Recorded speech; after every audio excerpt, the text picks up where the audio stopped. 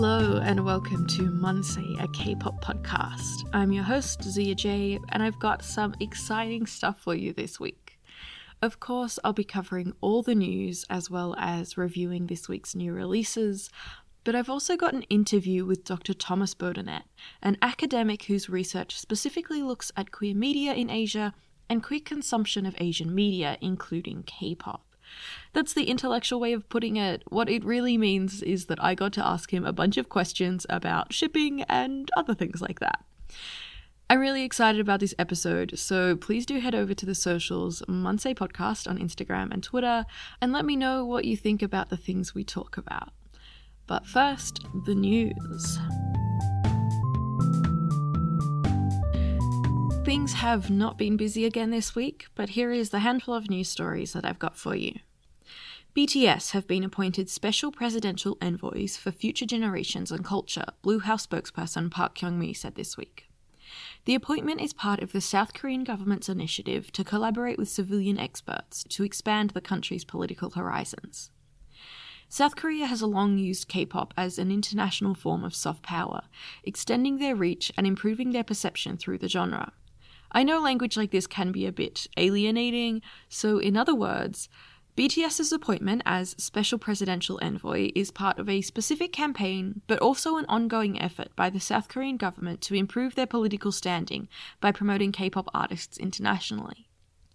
In this position, BTS will be attending the United Nations General Assembly in New York in September, as well as various other events, to speak on global challenges including environmental issues and discrimination.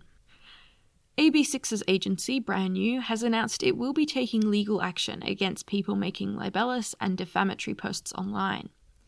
In the statement, they said they will also continue to monitor posts about the artist and will continue to take legal action if necessary.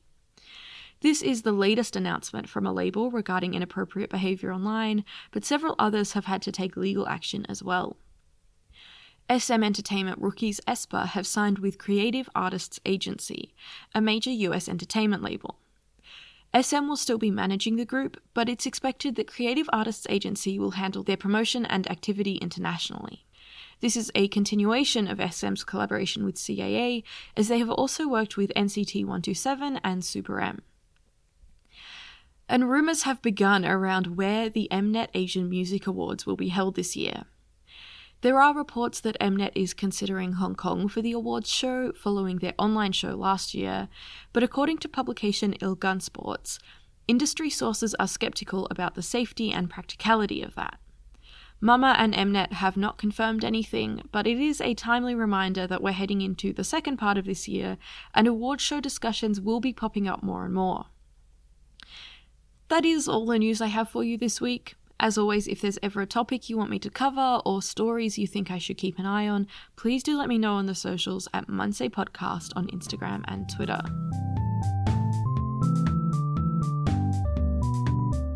Now, let's get into this week's reviews. As with the news, there wasn't heaps of new releases this week, in no small part thanks to the already huge list of comebacks happening in August. But we'll kick things off with DPL Live's new track, Hula Hoops, featuring Mamamoo Hwasa and Benzino.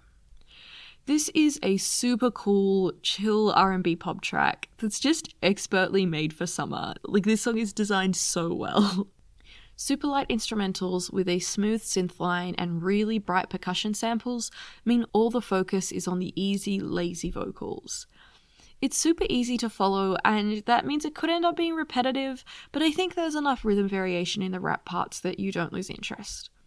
Of course, Hwasa has this incredible bridge part that's all soft, breathy vocals and floating high notes. This song is really groovy, major poolside vibes. I don't always love DPL Live's track, but this really hit for me. More R&B this week with Cold's new release When Dawn Comes Again featuring Baekhyun. This is pretty classic Korean chill hop, affected guitar and a fuzzy percussion line, complete with a sparkle sound effect as it heads into the chorus. I think Baekhyun was a great choice for this feature. He has that super smooth quality to his vocals, and he so effortlessly slips into those higher parts. I do enjoy that this tends more towards live instrumentals with effects rather than electronic instrumentals. I think it gives it a little more cafe vibes than Late Night Bedroom, which is a fine line to walk with tracks like this. But it's really smooth, really easy listening. It'll probably end up on a bunch of study playlists, and I would not blame anyone for that. Duo Akmu have released their track Hey Kid Close Your Eyes with Lee Sun-hee ahead of their album release next week. The 80s influences are really clear here, with light synths and electronic percussion, and all of the focus on these really quite emotional vocals. It's what Akmu is really known for, this super understated emotion, songs that will leave you a little heartbroken without really realizing. There's some absolutely haunting vocals in the bridge, and a synth line in the last chorus that literally gave me chills. And all of that is very appropriate, because lyrically and visually this song is intense, with all of this imagery of children at war. I do really love it, but I'm not sure if it'll be on many of my playlists, just because I don't know if I can do that to myself emotionally. Those are the big releases this week. Coming up next week, we've got comebacks from Monster X and Dreamcatcher, as well as Dio's solo debut. We're also about to head into August, so if there's anyone you want me to keep an eye on this month, head over to Monse Podcast on Instagram and Twitter to let me know.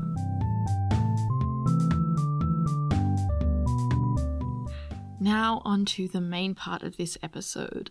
In my Pride episode a few weeks ago, I did some research into academic work that looked at queerness and K-pop, and I found Dr. Thomas Bodenet's work. It was really interesting to me, both as a queer fan and as the host of this show, where I know a decent portion of my listeners are queer. So I reached out and he was kind enough to agree to talk to me about his research, and I really learned a lot. I do have to apologise briefly for mispronouncing his name in the Pride episode though. A couple of things before we do get into it. I mentioned this in the Pride episode, but I do use queer instead of LGBTQ+. Queer, both as a term and a community, has been radically more accepting and transformative for those who may be excluded in other settings, and that's really important to me. If you don't identify with queer, that's totally valid, and I absolutely respect that. I am kind of personally using it as an umbrella term here. The other thing is, as you may have noticed, this is a long episode. Normally, I would split discussions like these into 2 parts, but this interview didn't really have a good way to do that, so I've kept it all together. The first part is a bit more of a clear kind of interview-style discussion and pretty specific to K-pop. In the second part, we talk a bit more generally about why it's important to talk about these issues and what it means for us both in professional terms and as K-pop fans. If you're not interested in that, that's very much up to you, and I will not be offended if you think it's too long or not quite as interesting. But I didn't want to cut it out, so it is all in there. Anyway, I will hand it over to myself and Dr. Thomas Bodenet. Okay, thank you very much for joining me. Do you want to just introduce yourself, maybe talk a bit about how K-pop first crossed your radar, and then what a bit of your research is on? Oh, well, thank you, first of all, for inviting me to be here. It's quite a privilege for me to talk to you and participate in this fantastic project. So I am a lecturer in international studies at Macquarie University in Sydney, and my journey with K-pop is both a personal one and an academic one. And the questions that motivate my research about K-pop, which is looking at the intersections of LGBTQ fandom and K-pop in a variety of spaces around the globe, also speaks to me being a gay, cisgendered male fan of K-pop who encountered it in Australia. When I was in university, I was it's actually quite a superficial story, but superficial stories are sometimes interesting. I got into K-pop, and I'm not joking, because a boy I liked my first year of university was a mad keen K-pop fan, and I met him in my Japanese language classes, and I got into it because he was into it, because I was looking for something to, talk about with this guy I liked. And, that didn't end up eventuating into anything meaningful, but it did introduce perhaps what I would call a more important love into my life, which is the love of the passion and the intensity of K-pop culture, both the fandom side and the media production side. And as I said, it was something that I encountered very much within the context of my life as a queer individual. And that led me to think about, well, certainly these encounters aren't, rare, that there are many LGBTQ fans engaging with K-pop. And of course, through my research, but also through my fandom, yes, I've encountered the fact that it is a site, particularly in Australia, where I've done a lot of research with fans here, where many LGBTQ people from all across the gender and sexuality spectrum come together to celebrate something that's vibrant and exciting. And often they do so because K-pop fandom is a supportive place that sits outside of mainstream society, and perhaps mainstream society doesn't feel so supportive. So these are the kinds of big questions that motivate my research, and they emerge from my own personal experience, but they've also led into other pathways, such as, how do LGBTQ fans express their fandom? What sorts of practices do they engage in? Are there any tensions? And what does that fandom experience look like in different sites around the globe, whether that be Australia, Japan, South Korea, the Philippines, Thailand, which are all spaces that I've been doing research. Yeah, that's really interesting. And I think especially I realized kind of getting some feedback from some of my wonderful listeners about my Pride episode that, I'm queer, and that hasn't been a big part of this podcast, but I have drawn quite a lot of queer fans, or a big part of my listenership, I guess, is queer. And I think it's interesting that that is quite a big part. And like you said, obviously I'm speaking largely to Australian fandom, I think, but it's quite a big part of the K-pop fandom. Do you want to talk a little bit about that part of your research, especially in terms of why K-pop is interesting, or why queer people are drawn to K-pop a bit? Yep, certainly happy to. So I'll first of all focus on experiences from Australia, and then if we have time, I might spread off to other contexts where there are differences that are interesting. But, with a lot of the interviews and such that I've been doing with K-pop fans in Australia who come from a variety of backgrounds, and a variety of age groups, so demographically quite diverse. But one kind of thing that I have encountered is that LGBTQ people just pop up, queer people just pop up within the context of the research. I never actually set out specifically to find them, if that makes sense.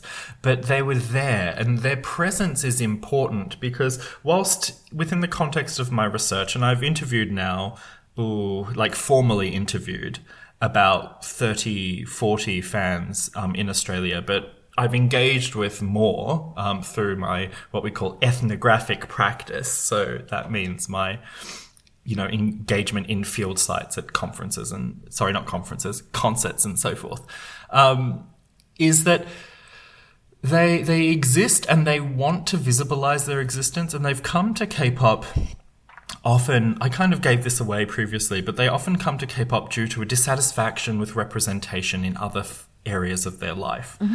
Whether that be, for instance, Asian Australian queer people who are looking for desirable images of Asian men and women that do not exist within our very whitewashed Anglo-Celtic media landscape here. Or, conversely, people who are from Anglo-Australian or white Australian backgrounds who have come to K-pop as queer individuals who sit outside society, and then they find something that seems, I don't want to use the word exotic because that's a term that's quite loaded, but they come across something that provides a touch of difference. And that touch of difference is resonated with them as queer individuals who feel that they are also have a touch of difference, right? And I think that within the context of Australia, K-pop is queer in the broader sense of queer being anti-normative. So this is me putting on my really academic hat and not thinking about, queer as an identity category, but queer as a process through which people challenge normative structures in society. Now, typically, we're talking about heteronormativity, the privileging of compulsory heterosexuality within societies that are, dominated by patriarchy, blah, blah, blah. Mm-hmm. But queerness can also be other forms of radical kind of challenges to the norms of society. And in Australia, which is as I said, the media landscape is extremely Anglo-Celtic, extremely white, consumption of K-pop is queer in the sense that it challenges some of that. And the people who engage with it, and I guess I should be quite frank and say that this is true of, LGBTQ fans and kind of cisgendered heterosexual fans alike, is that they're engaging in a practice that challenges the norms of Australian society and pushes it in directions that I think are very positive. But that particular challenge to normativity is really very central to queer experience. And that's, I think, one of the main reasons why so many queer people get involved in K-pop fandom in Australia, is that it provides them a space outside the mainstream to kind of explore and articulate their queerness in a very exciting way in a community that, broadly speaking, does tend to be very open and accepting of queer people. And I think that's really kind of fascinating and really fantastic. And from my academic standpoint, it's also really interesting because I know, as probably many fans know, that South Korea is not a particularly open society to LGBTQ people or gender diversity. And in fact, the K-pop industry itself, at a structural level, is actually quite heteronormative. And whilst we have this fantastic kind of gender performance going on that we can talk about later, at heart, K-pop is a somewhat conservative genre from the Korean perspective. But what happens when it moves outside is that it resonates in different spaces and fans read it differently. And I view that as a queer reading practice. And I really, really think that that's very transformative and important. That's really interesting to me. I think especially as a K-pop fan who's been part of other fan subcultures, especially here in Australia, I think the places that I've fallen into as a queer person are all places where that kind of encouragement to be something different from the mainstream has been really strong. And I don't know, I think it's easy sometimes to see K-pop fandom as this, because it's so big, there is mainstreams within it. I think that that's actually a really good point to bring up, is that, it is important not to talk about K-pop fandom as if it's some kind of big, monolithic site where everyone is the same. Because as the Black Lives Matter movement revealed, especially in 2019-2020, when a lot of black K-pop fans spoke up about their, exclusion from K-pop fandom and the kind of delegitimization of their voice, that this was something that revealed that it wasn't this greatly, hugely accepted space for certain people. And it is, of course, the case that there are pockets of K-pop fandom that are incredibly anti-LGBT. And this actually emerges in debates over certain fan practices that my research have revealed is very central to K-pop fans, LGBTQ K-pop fans practices, and that's the practice of shipping. So this kind of reimagining of idols in homoerotic relationships. And some of the discourse around shipping is used by fans in some contexts in very anti-LGBT ways. So whilst there are debates over the ethics of shipping that come from a queer radical perspective, there are also fans who use anti-LGBT discourse to kind of discourage shipping. And we can, as I said, we can talk about shipping a little bit later, perhaps. But this is just one site where I can think of where acceptance isn't necessarily always going to be there. But at the same time, I think broadly speaking, at least in the Australian context, especially amongst fans who are usually university age or older, that it is actually a very kind of tolerant space for all kinds of difference. And I think that that's something I would fairly confidently say about K-pop fandom in Australia, that it's tolerant of difference in the broader sense of the term, with notwithstanding the fact that, of course, there's going to be minor kerfuffles between people, and that fan politics sometimes gets in the way of that as well. For sure. Yeah, I'd love to talk about a bit about shipping and some fan practices. But maybe before we do get into that, do you want to talk a little bit about your research in some other places, like you said, places like Japan, Thailand, the Philippines, and kind of what you've noticed about some differences across different cultures? I think one thing that often comes to mind is that the gendered performances of K-pop idols are read in very different ways by very different people in very different contexts, and that there are kind of in Anglophone fandom spaces, so English-speaking fandom spaces like Australia, but also like the Philippines. So there's an Anglophone fandom space in the Philippines that I engage with, as well as, of course, a Filipino fandom space that I don't engage with as much because I don't speak Filipino.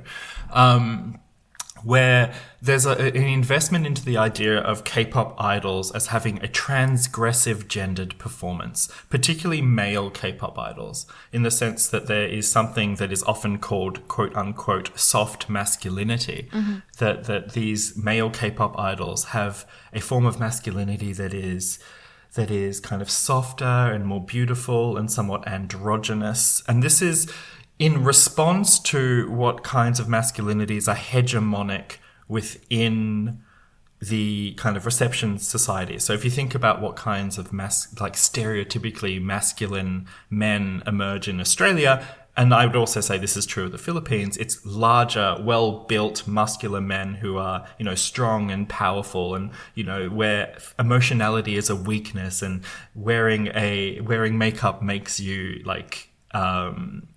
gay, and that's somehow a bad thing, right? And so within Anglophone fandom context, and this is true of Australia, and I've heard this amongst my fan interlocutors in Australia, that this is where some of the appeal comes from, is that these idols have a kind of softness or a queerness to them that is appealing.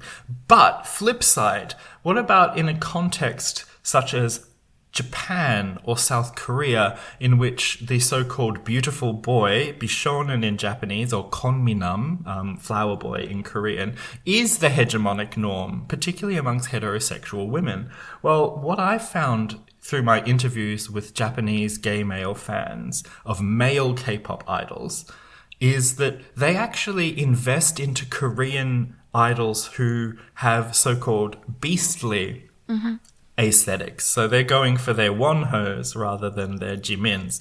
And the reason that they do that is because, once again, within the context of mainstream consumer culture in those societies, that's the transgressive beauty, because the bishonen or the kominam is the norm. So, and that's also true of Korea. If you ever look at a list of idols that gay male Koreans find attractive, the number one spot is never, BTS's Jungkook or Jin, or, it's always one of these more, in Korean they're called Jimsungdol, which means beastly idols. For a long period of time that was Ok Taecyeon from 2PM, Wonho and Shonu from Monster X, also were highly rated at one point in time. But the fact of the matter is that they're investing into different aesthetics. So often when I'm teaching and in my research, I kind of use this as an opportunity to say that K-pop gendered performance is much more complicated than we think it is. And that it isn't one is soft, or one is hard. It's that there's a potential to be both at the same time, and it depends on who's doing the reading.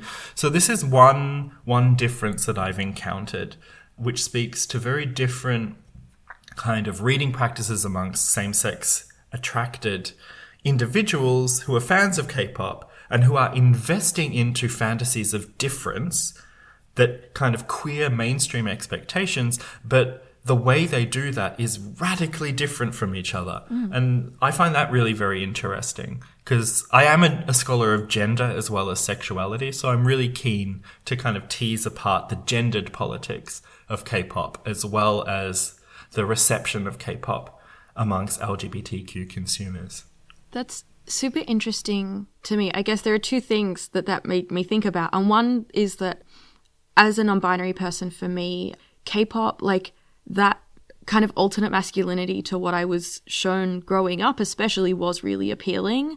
The other thing that I thought about was, it then is interesting to me tracking the marketing of K-pop in terms of, in the 2000s particularly, being quite internal, and then to Japan and particularly East and Southeast Asia, that the boy groups were quite different, and the style of masculinity presented then was much more like the kind of beast type idols. But now, as it's marketed more to a Western audience, that I think there does tend to be more of a focus on this, I guess, softer masculinity. And I think it's interesting that that's tracking with what you're saying about different cultures being interested in that kind of alternate or different masculinity to what is primary in those cultures. So I think one thing that I often say, I when I'm introducing this idea, for example, to my students, and some people, find it quite confronting because they've invested so much energy into the idea that, K-pop idols are androgynous, that to have a kind of white cisgendered male say, well, maybe we should critique that. Confronting. But what I often explain it as is that in no way does this politics of reception in Japan delegitimize your own, for instance, experiences as a non-binary person in Australia. Because the fact of the matter is that reception is always about the location and the cultural space in which it occurs. So, of course, reception's going to be different. And you're quite right that we're seeing shifts in idol kind of management and the aesthetics of K-pop precisely because of two things. One, because the shift towards, the West as the primary market or the primary prestige market. I think it's important to note that, because in terms of sales, Japan and Southeast Asia are still more important than, the West, Europe and North America. Except for BTS, but BTS sits in its own little space. But speaking of BTS, the massive success of BTS is rippling throughout K-pop idol production, because up-and-coming groups, except perhaps at the big three, where they already have a really well-established aesthetic ideal. But basically, up-and-coming groups are seeing, BTS is successful, so we need to produce idols that look like BTS, right? And that's the same thing as what happened in the Beastly idol boom of the mid 2000s to late 2000s, was that 2PM was successful. Therefore, everyone else must also create Beastly idols. And they were responding, and 2PM was successful because they were explicitly responding to Rain, B, right? So there was this kind of movement around production.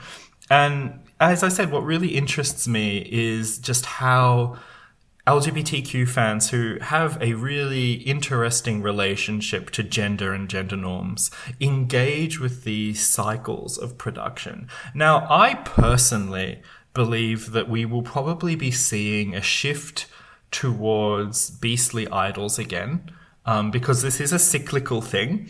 And partly I think that in order to respond to some of the hegemonic norms of Western production. I actually, as a long-term army, I've been following them pre-debut, which is like a feather in my cap. I have seen radical transformations in the way they present themselves. For sure. And they are changing their representational politics, and they're responding to what's going on, particularly in the West, which has actually led to some issues in the South Korean fandom, because they're kind of like, why are you neglecting us? Which is always interesting. But this is not a podcast about BTS and its reception, so I should probably stop there. But it is really kind of key, because like actually to kind of bring us back on point, some of the field work that has led to some of these arguments, I actually attended in Sydney in early 2020. Early 2020, before COVID happened. I think that's right. I attended a exhibition of a famous Korean fan site's photos of Jimin and Jungkook, and the amount of LGBTQ fans that I met there was huge. Like both from LGBTQ, all of them, everyone was there. And what really interested me was this was not a shipping event at all. Okay. In fact, very carefully managed to not be. But so many people were there because of that. And not necessarily in an erotic sense, but just because they wanted to celebrate the relationship between those two members. And that was always something I found really interesting, is the prominence of shipping, or prominence of debates over shipping. Depends on which camp you land in.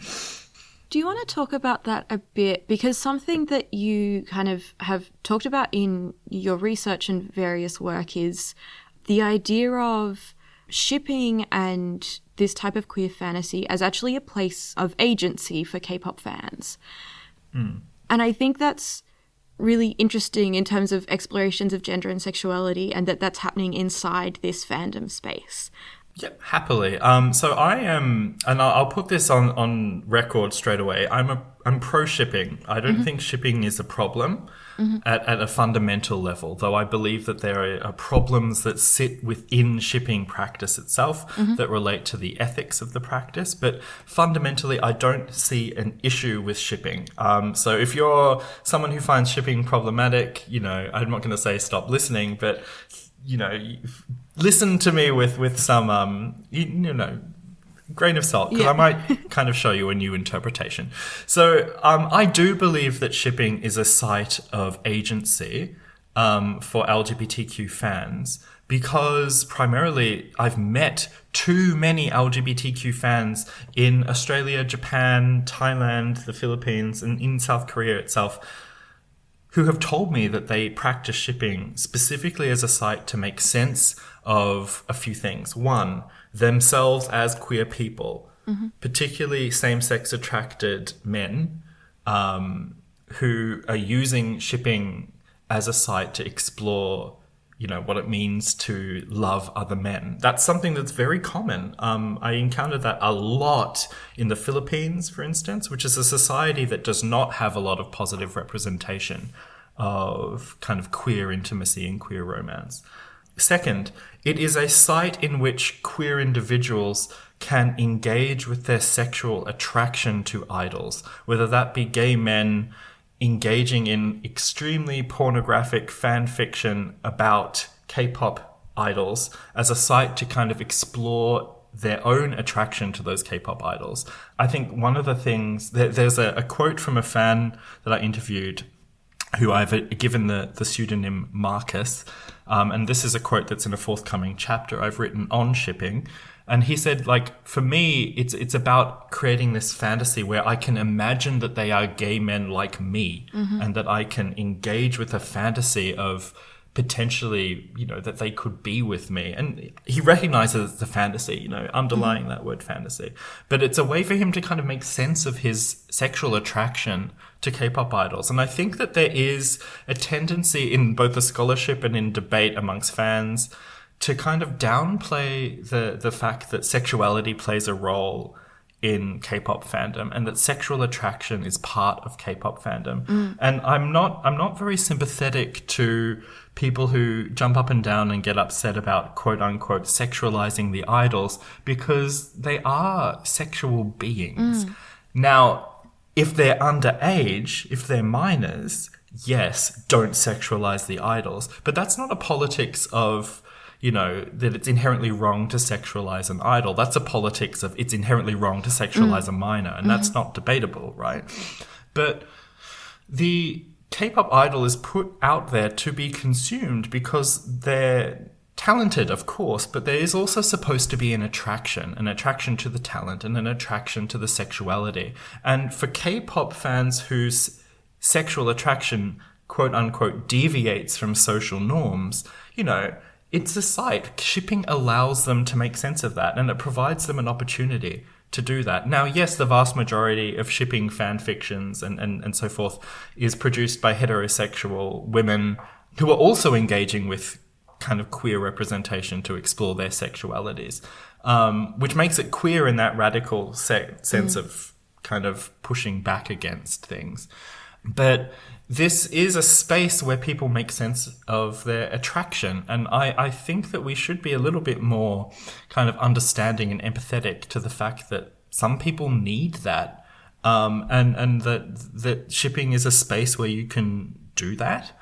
Then the other thing is that shipping brings people together, and it allows for fans to come together as a community to celebrate homoeroticism and to celebrate queer representation and to create queer representation. So another bisexual fan from Sydney, so she was a bisexual woman who lived in Sydney and engaged in shipping of both male idols, BTS in particular, and female idols, actually got into K-pop because of her sexual attraction to members of 2NE1. And she said to me that shipping, was important because K-pop is so heteronormative at the structural level that fans need to inject queer representation into it.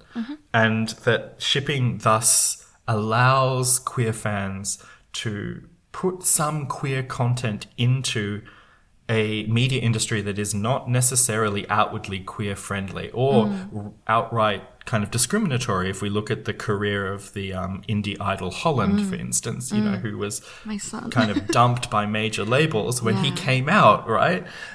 Which is atrocious. So I think that that's really interesting. Likewise, one last quote from another informant, a bisexual woman from the Philippines who was involved in LGBT advocacy and activism within that context, and was also an educator working at a very prestigious institution in the Philippines.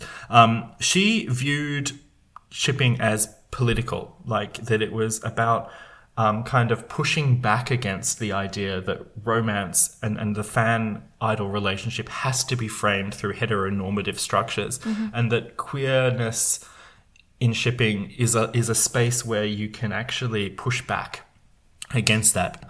And she said to me something that has always stuck with me. She's like, yes, I can understand people who are concerned around sexualization of idols, or particularly minors, or people who take shipping too far and don't realize that it's a fantasy, because the vast majority of shippers understand it's a fantasy.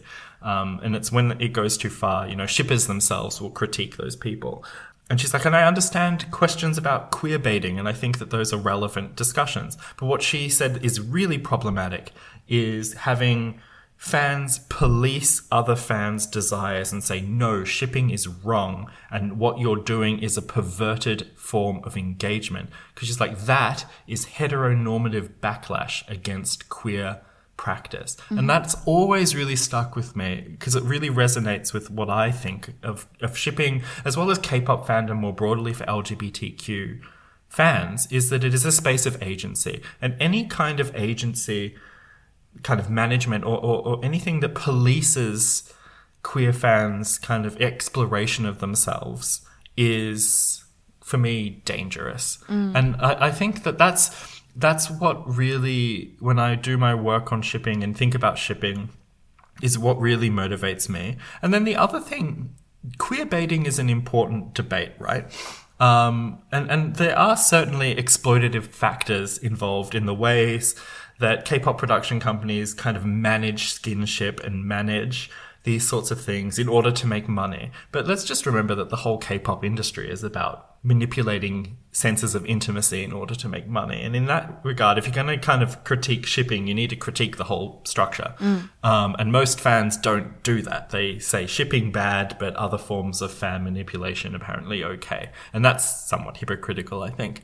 But what I think debates around queerbaiting neglect to take into consideration is that queerbaiting is a very Western-centric understanding of media representation because it emerges in debates predominantly aimed at North American media content from people living in societies in which same-sex people have representation and also have legal protections.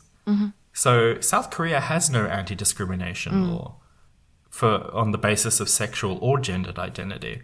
And except for kind of guarantees around equal opportunity in employment, that's it. And it is a society in which there is so little queer representation that, yeah, maybe it's queerbaiting, but at least it gets it on the screen, or there's a space. It provides a space of representation. And that's something that the queerbaiting debate neglects, I think. And it's something that, you know, I think needs to be addressed. And when I talk to queer LGBTQ fans in spaces like Japan, not so much, because Japan has good representation at some level. But in Korea, in the Philippines, and in Thailand, which is another site that I do work, you know, they'll say to me that, oh, well, I'm just glad to have some kind of representation. I'm glad that I can see a positive depiction of male-male romance, even if it is just, you know, idols touching each other or some kind of fangirl writing a fan fiction, because that's important within my context. And I think that if it's not becoming clear already, one of the things that I'm really keen on, and this is because I'm an anthropologist and this is what we do, is that we think about context and the environment and the cultural spaces in which practices occur, because you can't analyze or make sense of them as if they're divorced from context. And everything that I've been saying for the past few minutes is me drawing upon what I have been told by the people who are directly concerned. So it isn't just me making my opinion because I like shipping and I want to justify it. It is me kind of pushing forward the voices of disadvantaged LGBTQ consumers around the region, the Asia-Pacific region, who have told me specifically that this is a site that they feel is important. Now, of course, there are also LGBTQ fans who don't like shipping and view it through the lens of queerbaiting and are concerned about it. And I recognize and understand those concerns, because those concerns come from the very same feeling of exclusion and kind of lack of agency that the other fans are motivated to engage in shipping. So basically, there's a shared feeling of exclusion that has led to very different outcomes. And which one is the most correct outcome? You know, I'm not here to maybe make that judgment. But what I would say is that, you know, if you don't like shipping, fine. But if someone does, that's fine too. And you shouldn't be policing each other's actions. I think that's, yeah. And especially for LGBTQ people, because, you know, society already polices us enough. Yeah. We don't need to start policing ourselves. Yeah. This is something I was really excited to talk to you about, because something that I try to be very aware of as a white fan in this very kind of Anglo-Celtic space in Australia, being aware of general kind of Korean culture and fan culture in Korea is really important to me in consuming K-pop, because I think that's the context of where this media is coming from.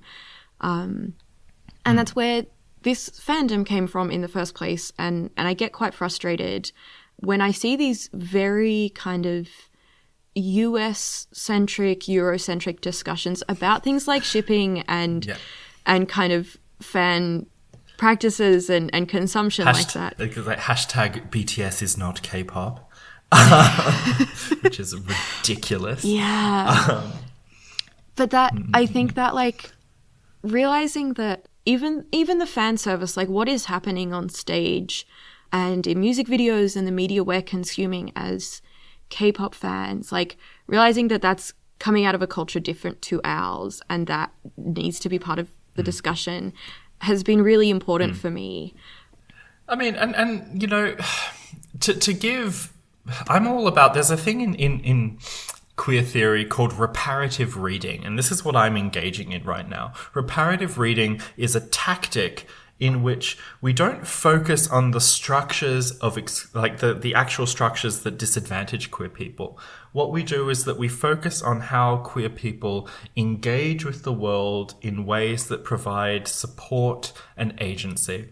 So it's still a critical reading, but not critical in the sense of negative. It's critical in the sense of teasing apart broader structures of support. So if I was to apply a reparative reading to fans who maybe aren't aware of the Korean context and, you know, make their judgments based in what they know, then that speaks to the fact that they're creating sense of the world from where they are, and that's okay. And I guess maybe what my point is here is, whilst of course as an educator and an advocate, I'm all about kind of conveying the nuances of the Korean context as well as other contexts, because I think that it's important not to over-centralize the Korean context, and recognize in a transnational phenomenon like K-pop fandom that there are numerous centers and these centers compete with each other and that there is no one default correct way. But what I'm trying to get at here is that I think we all need to be engaging in this kind of reparative practice, because we're all too quick to do the opposite, which is that critical, harsh, judgy kind of work. And that doesn't necessarily help us move towards, if I want to use a highfalutin phrase, queer emancipation.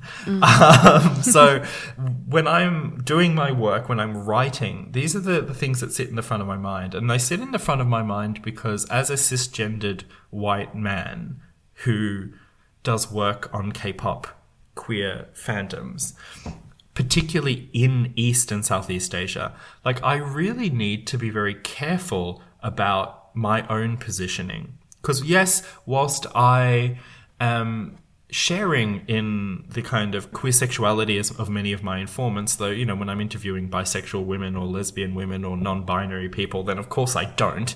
But I do when I'm interviewing gay male fans. And I should flag that I do predominantly focus on gay male consumers in my work, though not exclusively.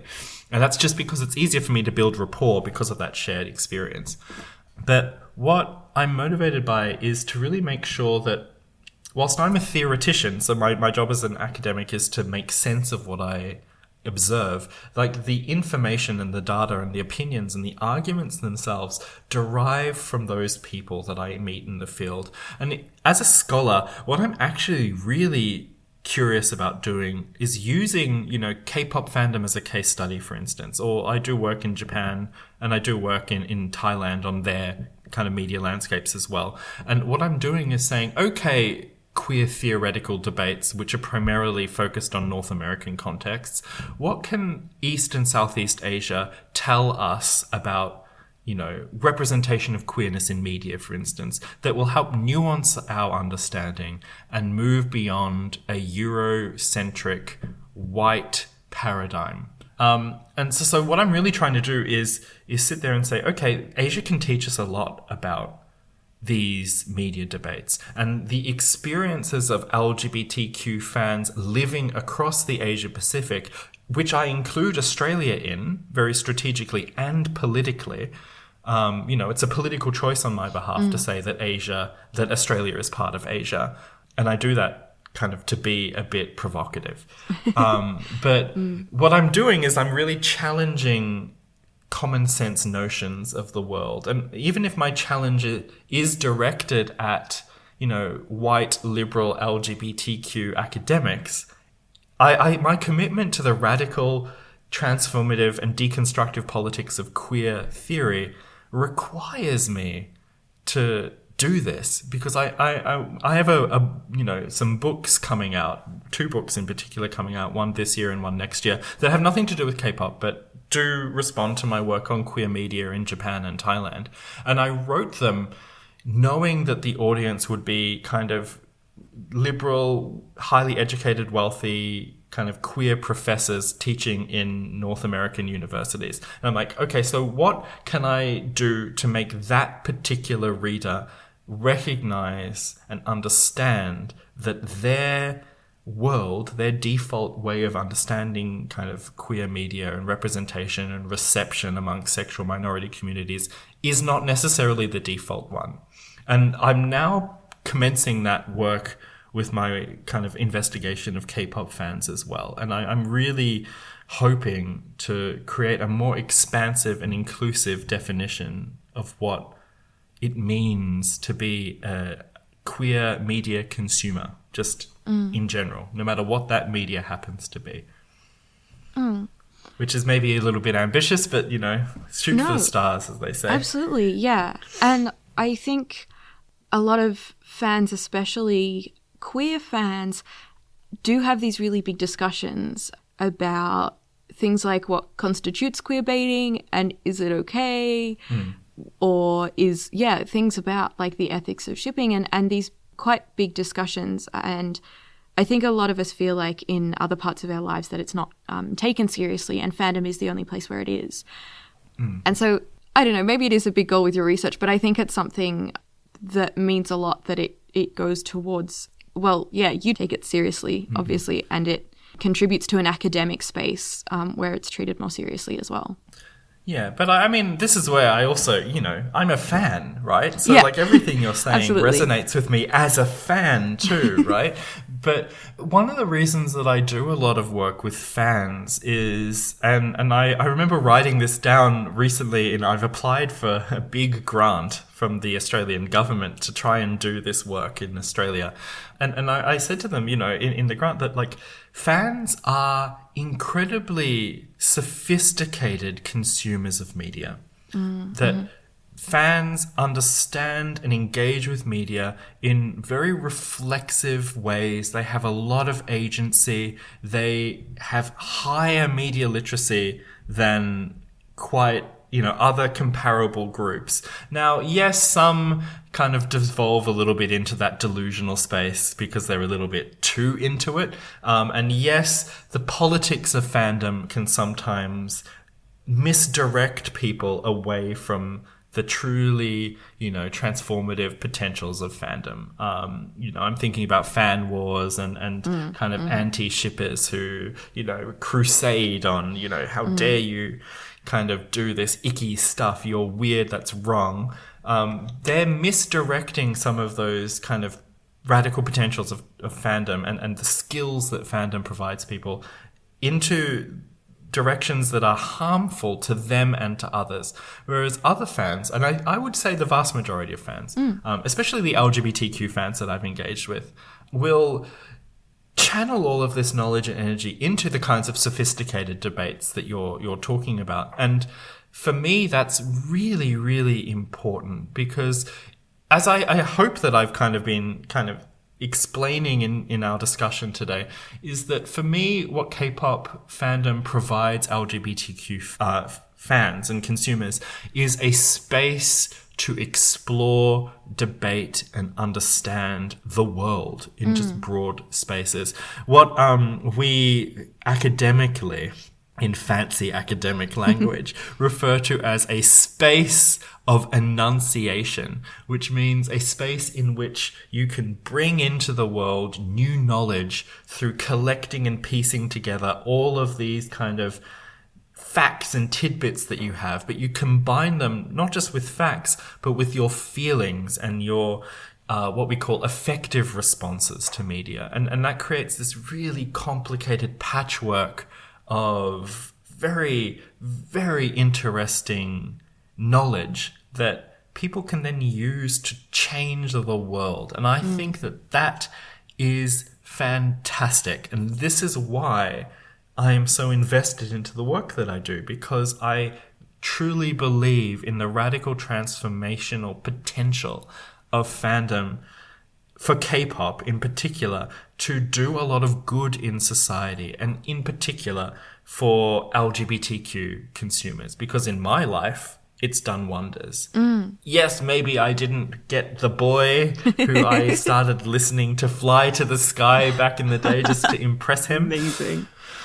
But I have met people through this long journey as a scholar, but as a fan, where I have seen those, positives. And I've seen people get together because, they were queer people who were disadvantaged. I actually, thinking about the bisexual fan of 2NE1 who I quoted earlier, they ended up getting together with another woman, and they were both from rural areas, and had moved to the city, and they met each other through K-pop fandom, and they got together and are still together, right? So that just kind of speaks to what kind of awesome connective power K-pop fandom can have in Australia for LGBTQ consumers. And I as I said, maybe I'm gushing a bit, but I really do think it's great. Yeah.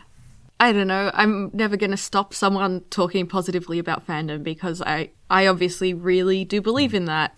And that's, no small part of this show is investing in fandom. And I kind of have talked about this before, and obviously maybe there's a dream one day that I'll interview artists on this show or as a freelancer, but really it's about encouraging fandom and fandom discussion and all of that, and having a really positive space for it. And I absolutely want queer fans to be a part of that, because I don't know, it's tricky sometimes to kind of be what kind of percentage of K-pop fandoms is queer fans, because I don't know if I just fall into spaces where they're very common. But I think regardless, they're a big part of it. Yeah, I do. And I think rather than trying to engage in some kind of quantitative exercise to work out the proportion of the fandom, just recognizing that they're there, and that, well, not there, where, that we are there, and that we are loud, and that we are significant. And, that's enough. Who cares if we only represent 1% of the fandom? But also, conversely, who cares if we represent a significant minority, say 25% of the fandom? That's not important to me. What is important to me is the fact that we're present, and that means that there should be debates and thinking about this. And one of my big disappointments when I first began engaging with K-pop professionally in my academic life, rather than, in my reading fix on AO3 life to de-stress after work, was that there wasn't a lot of writing on queer K-pop fandom, or the queer potentials of K-pop. I was surprisingly shocked, especially because I come from a background in Japanese studies, first and foremost, where there is so much writing on queerness within Japanese popular culture and its global fandom, which I contribute to, of course. But there's a wealth of it, and yet for some reason South Korea didn't. And I've reviewed, books on K-pop fandom for academic journals. And I recently reviewed a fantastic collection called Queer Korea, which was edited by a very good friend and colleague of mine. But, as much as I love the book, and I did have to make the point that, but you don't have a chapter on K-pop in here, and that's a bit bizarre when you consider how central queerness and K-pop are in contemporary Korea, because they are entangled. So I think that whilst we're seeing work emerge, and I'm part of that process, it's still a little bit undeveloped. And I've been invited to speak about these topics, for instance, at the World Congress of Korean Studies, which is organized by the Academy of Korean Studies, which is an organization that is funded by the South Korean government to promote the academic study of South Korea. So I was invited as part of the Oceania delegation to talk about my work on queer K-pop. And, I'm talking about things that to me feel very, common. They're part of my everyday life.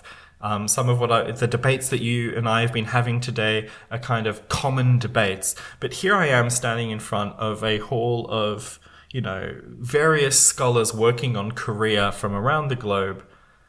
And they're like, wow, I didn't know this was happening. Oh, wow, like this is a thing. And like, to me, it seems so obvious. And I guess this is responding back to what you were saying around there needs to be more opportunities for this to be aired, because, here I am in this fancy building in, just outside Seoul with very, very important scholars.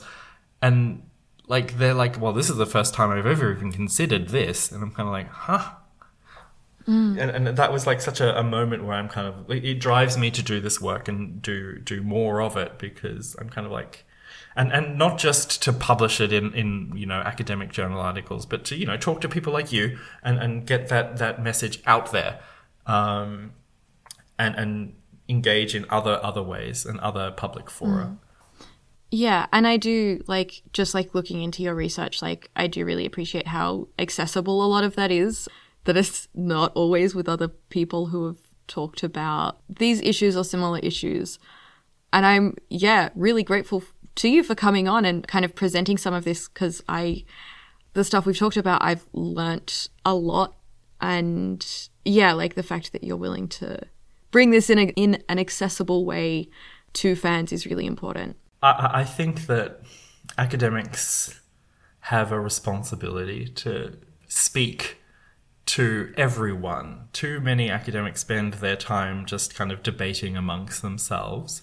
But as a fan myself, participating in these dialogues is important to me, because I don't just do this work for my own intellectual gratification. I do it because I think that it's important politically.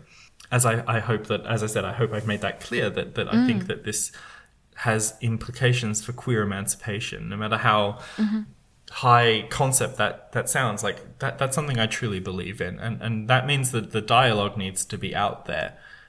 Yeah, absolutely. I'm kind of very slowly planning an episode on queer baiting and some of the discussion that happens around that, because a lot of my listeners are either in Australia or in the US. And it has been a bit tricky as I kind of have gotten into this podcast, understanding or deciding how much queerness is going to play a part in my discussions and the topics I decide to cover and things like that. But I think it's become very obvious to me that needs to be a big part of it, because it's so important to me personally, but it's also so central in K-pop and in K-pop fandom practices as well.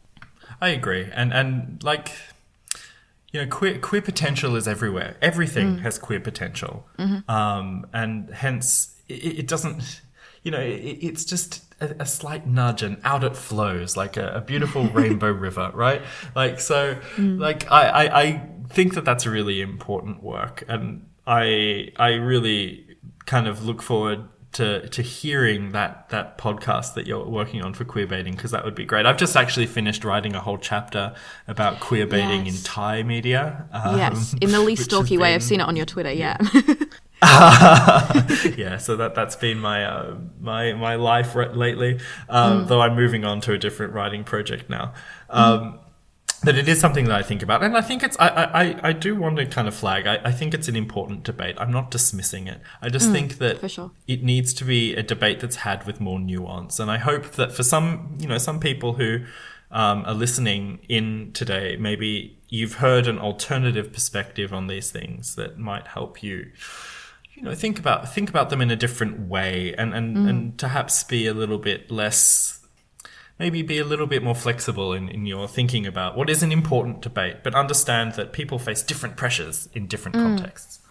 And I guess my perspective is not necessarily about changing people's minds, but just this is where other people are coming from. And that's something I think we could all do do with a little more, especially in K-pop, of that, just a bit more understanding. Yes, I definitely agree that we all need to be a little bit more understanding of differing opinions. Of course, with the caveat that we don't support sassangs. Of course. There are limits. Yes, there's limits. There are always limits. Of course. The ultimate kind of stricture is do no harm, right? Yes, so as absolutely. long as there's no harm, Absolutely. Go for it. Yeah. And I think to people listening, if you're someone who hasn't necessarily thought about this a lot, or someone who has not considered other perspectives even for a while, then that viewing other people's perspectives also through the category of do no harm, I think is useful. 100%. Well, I think that's everything that I wanted to talk about for now, unless there was anything particularly interesting that we haven't covered that you wanted to bring up. No, I mean, I think that I've covered all of my kind of talking points that I would usually bring to these sorts of discussions. Amazing. Yes, thank you so much for coming on. Do you want to promote your Twitter, where people can find you, things like that? Yep, will do. So you can find my Twitter handle at @tboudinet, BAUDINETTE. I also have a website where I post recorded lectures and links to my articles. You can find that at thomasboudinet.wordpress.com. I am actually fairly chill with people interacting with me, as long as you do so respectfully. So feel free to @ me if you'd like to discuss anything, or to DM me if you want to begin a discussion.